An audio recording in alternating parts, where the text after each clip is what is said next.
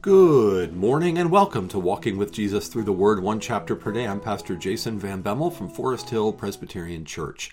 Ruth chapter 2 is our reading today on day 363. Let's pray.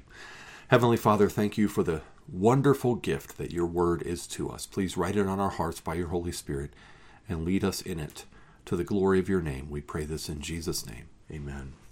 Well, Ruth chapter 2, and you see the title there, Ruth meets Boaz. And this is a key turning point in the story. Now, Naomi had a relative of her husband, a worthy man of the clan of Elimelech, whose name was Boaz. And Ruth the Moabite said to Naomi, "Let us go to the field and glean among the ears of grain after him in whose sight I shall find favor." And she said to her, "Go, my daughter." So she set out and went, and gleaned in the field after the reapers. And she happened to come to the part of the field belonging to Boaz, who was of the clan of Elimelech. And behold, Boaz came from Bethlehem, and he said to the reapers, "The Lord be with you." And they answered, "The Lord bless you." Then Boaz said to his young man who was in charge of the reapers, "Whose young woman is this?" And the servant who was in charge of the reapers answered, "She is the young Moabite woman who came back with Naomi from the country of Moab. She said, 'Please let me glean and gather among the sheaves after the reapers.' So she came, and she has continued from early morning until now, except for a short rest." Then Boaz said to Ruth, "Listen, my daughter, do not go to glean in another field, or leave this one, but keep close to my young women. Let your eyes be on the field that they are reaping, and go after them. Have I not charged the young men not to touch you? And when you are thirsty, go to the vessels and drink what the young men have drawn." Then she fell on her face, bowing to the ground, and said to him, "Why have I found favor in your eyes, that you should take notice of me, since I am a foreigner?" But Boaz answered her, "All that you have done for your mother-in-law since the death of your husband has been fully told to me, and how you left your father and mother and your native land and came to a people that you did not know before. The Lord repay you for what you have done, and a full reward be given you by the Lord, the God of Israel, under whose wings you have come to take refuge." Then she said, "I have found favor in your eyes, my Lord, for you have comforted me and spoken kindly to your servant, though I am not one of your servants." And at mealtime Boaz said to her, "Come here and eat some bread, and dip your morsel in the wine." So she sat beside the reapers, and he passed to her roasted grain, and she ate until she was satisfied, and she had some left over. When she rose to glean, Boaz instructed his young men, saying, "Let her glean, even among the sheaves, and do not reproach her. And also pull out some of the bundles for her, and leave it for her to glean, and do not rebuke her." So she gleaned in the field until evening. Then she beat out what she had gleaned, and it was about an ephah of barley. And she took it up and went into the city. Her mother-in-law saw what she had gleaned. She also brought out and gave her what food she had left over after being satisfied. And her mother-in-law said to her, "Where did you glean today? And where have you worked? Blessed be the man who took notice of you."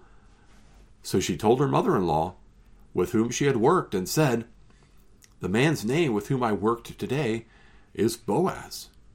And Naomi said to her daughter-in-law, "May he be blessed by the Lord, whose kindness has not forsaken the living or the dead." Naomi also said to her, "The man is a close relative of ours, one of our redeemers." And Ruth the Moabite said, "Besides, he said to me, 'You shall keep close by my young men until they have finished all my harvest.'" And Naomi said to Ruth, her daughter-in-law, It is good, my daughter, that you go out with his young women, lest in another field you be assaulted. So she kept close to the young women of Boaz, gleaning until the end of the barley and wheat harvests, and she lived with her mother-in-law. So just a quick note, an ephah of barley, that's how much she brought home, is about 5.5 gallons of barley grain that she brought home. So we get some wonderful insights in this chapter into both the sort of cultural context and the life of the gleaners, the poorest of the poor in the land, as well as the characters of Boaz and Ruth. So just a little bit of the background. Gleaning was, again, it was the sort of the welfare system of the day. It was the poverty alleviation. And one of the indications of the righteousness or unrighteousness of a land and of a people is how well they care or do not care for their poor. So here we have the poor gleaning.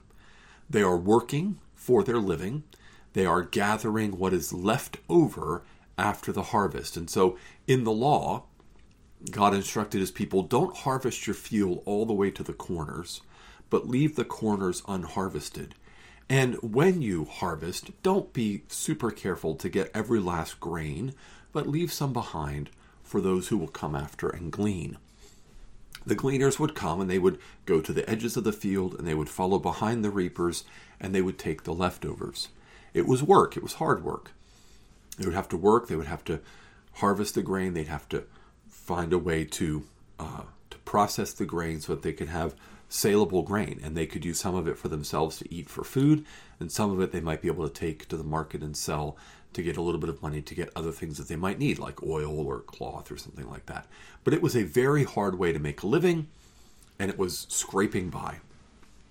The fact that she came home with 5.5 gallons of barley was like amazing to Naomi. It was unheard of, and so that's why Naomi wanted to know, where did you glean today?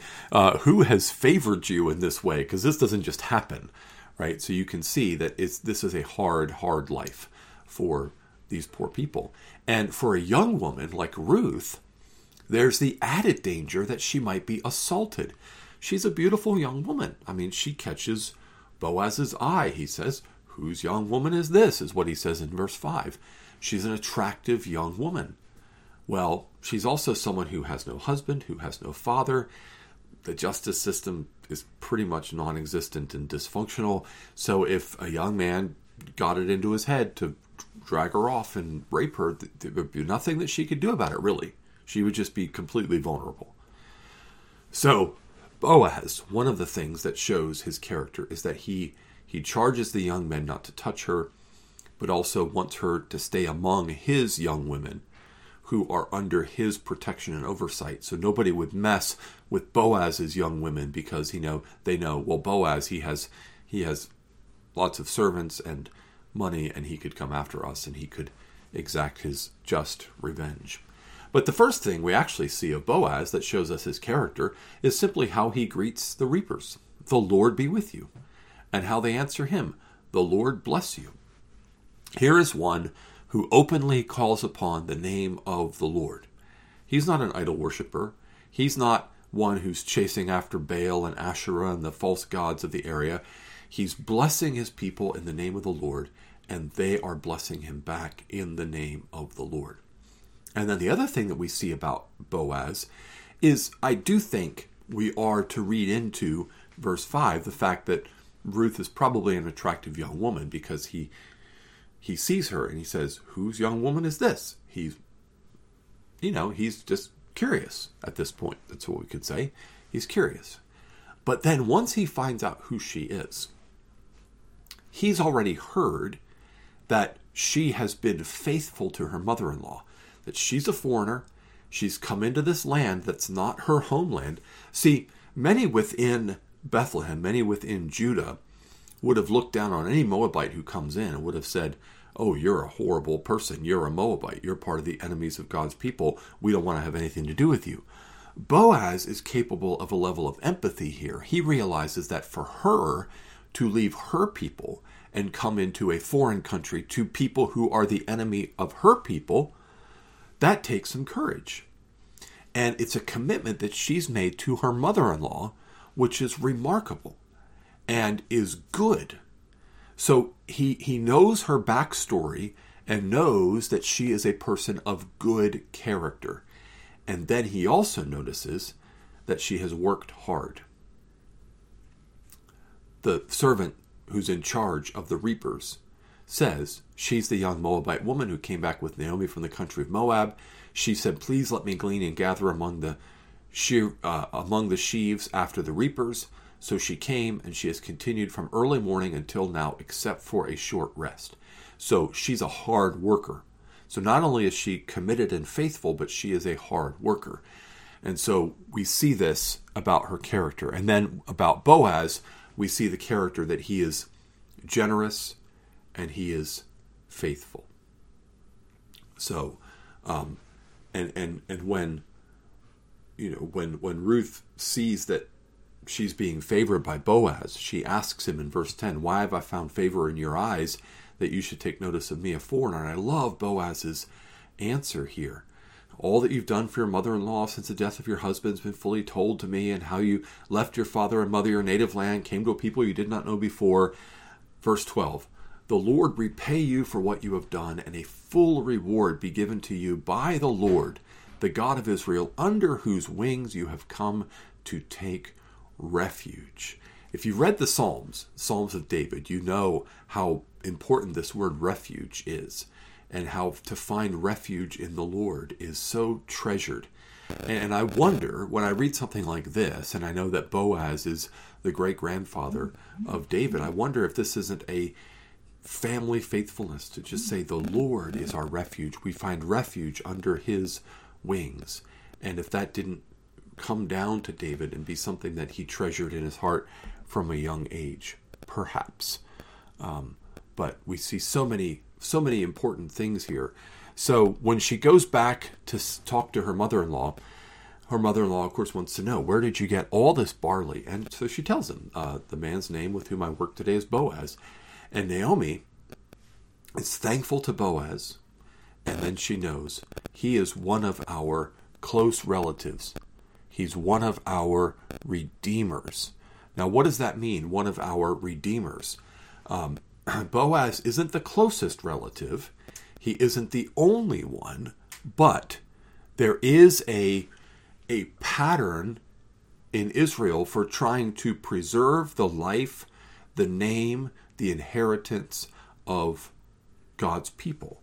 So Elimelech has died, and he hasn't left an heir. So how do you provide an heir? Well, normally it would be one of his brothers who would take his wife.